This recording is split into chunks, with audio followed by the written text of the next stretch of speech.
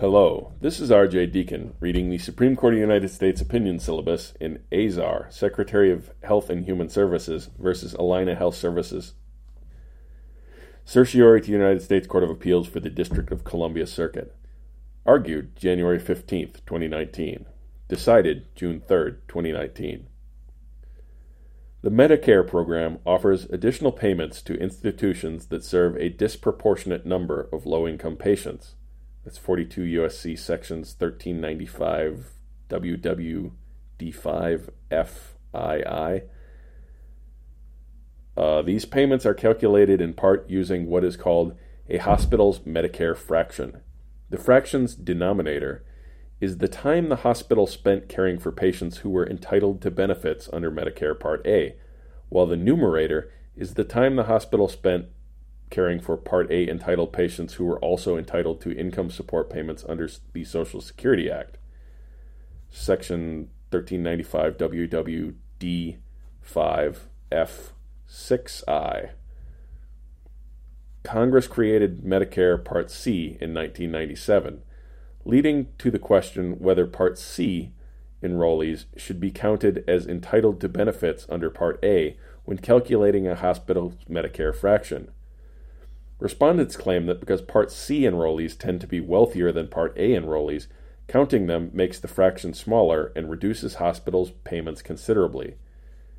In 2004, the agency overseeing Medicare issued a final rule declaring that it would count Part C patients, but that rule was later vacated after hospitals filed legal challenges. In 2013, it issued a new rule prospectively readopting the policy of counting Part C patients. In 2014, unable to rely on either the vacated 2004 rule or the prospective 2013 rule, the agency posted on its website the Medicare fractions for fiscal year 2012, noting that they included Part C patients. A group of hospitals, respondents here, sued. They claimed, among other things, that the government had violated the Medicare Act's requirement to provide public notice in a 60-day comment period for any rule, requirement, or other statement of policy that establishes or changes a substantive legal standard governing the payment for services. That'd be Section 1395 HH A2. The Court of Appeals ultimately sided with the hospitals. The Supreme Court held the decision is affirmed, and Justice Gorsuch delivered the opinion of the court. Because the government has not identified a lawful excuse for neglecting its statutory notice and comment obligations, its policy must be vacated. This case turns on whether the government's 2014 announcement established or changed a substantive legal standard. The government suggests the statute means to distinguish a substantive from an interpretive legal standard, and thus tracks the Administrative Procedure Act, under which the substantive rules have the force and effect of law, while interpretive rules merely advise the policy of the agency's construction of the statutes and rules which it administers. That's Perez versus Mortgage Bankers Association.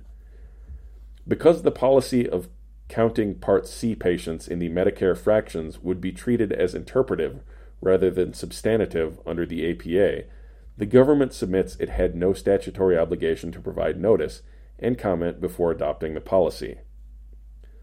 The government's interpretation is incorrect because the Medicare Act and the APA do not use the word substantive in the same way.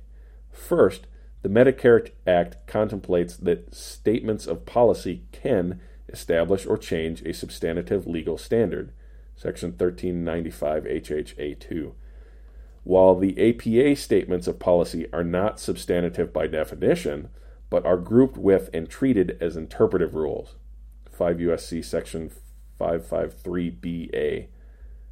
Second, Section 1395 HHE1, which gives the government limited authority to make retroactive substantive changes in, among other things, interpretive rules and statements of policy, would make no sense if the Medicare Act used the term substantive as the APA does. Because interpretive rules and statements of policy, and any changes to them, are not substantive under the APA by definition. Third, Had Congress wanted to follow the APA in the Medicare Act and exempt interpretive rules and policy statements from notice and comment, it could have simply cross-referenced the exemption in Section 553BA of the APA. And the fact that Congress did cross-reference the APA's neighboring good cause exemption found in Section 553BB, see Section 1395 HHB2C, strongly suggests that it acted intentionally and purposefully in the disparate decisions. Russello versus United States. The Medicare Act's text and structure foreclosed the government's position in this case, and the legislative history presented by the government is ambiguous at best. The government also advances a policy argument. Requiring notice and comment for Medicare interpretive rules would be excessively burdensome. But courts are not free to rewrite clear statutes under the banner of their own policy concerns, and the government's argument carries little force, even on its own terms. Because this court affirms the Court of Appeals judgment under Section 1395 HHA2, there is no need to address that court's alternative holding that Section 1395 HHA4 independently required notice and comment. Nor does this court consider the argument, not pursued by the government here, that the policy did not establish or change a substantive legal standard, and so did not require notice and comment under Section 1395 HHA2, because the statute itself required the government to count Part C patients in the Medicare fraction. The decision below is affirmed. Justice Gorsuch delivered the opinion of the court, in which Chief Justice Roberts and Justices Thomas, Ginsburg, Alito, Sotomayor, and Kagan joined. Justice Breyer filed a dissenting opinion. Justice Kavanaugh took no part in the consideration of this case. Thank you for listening.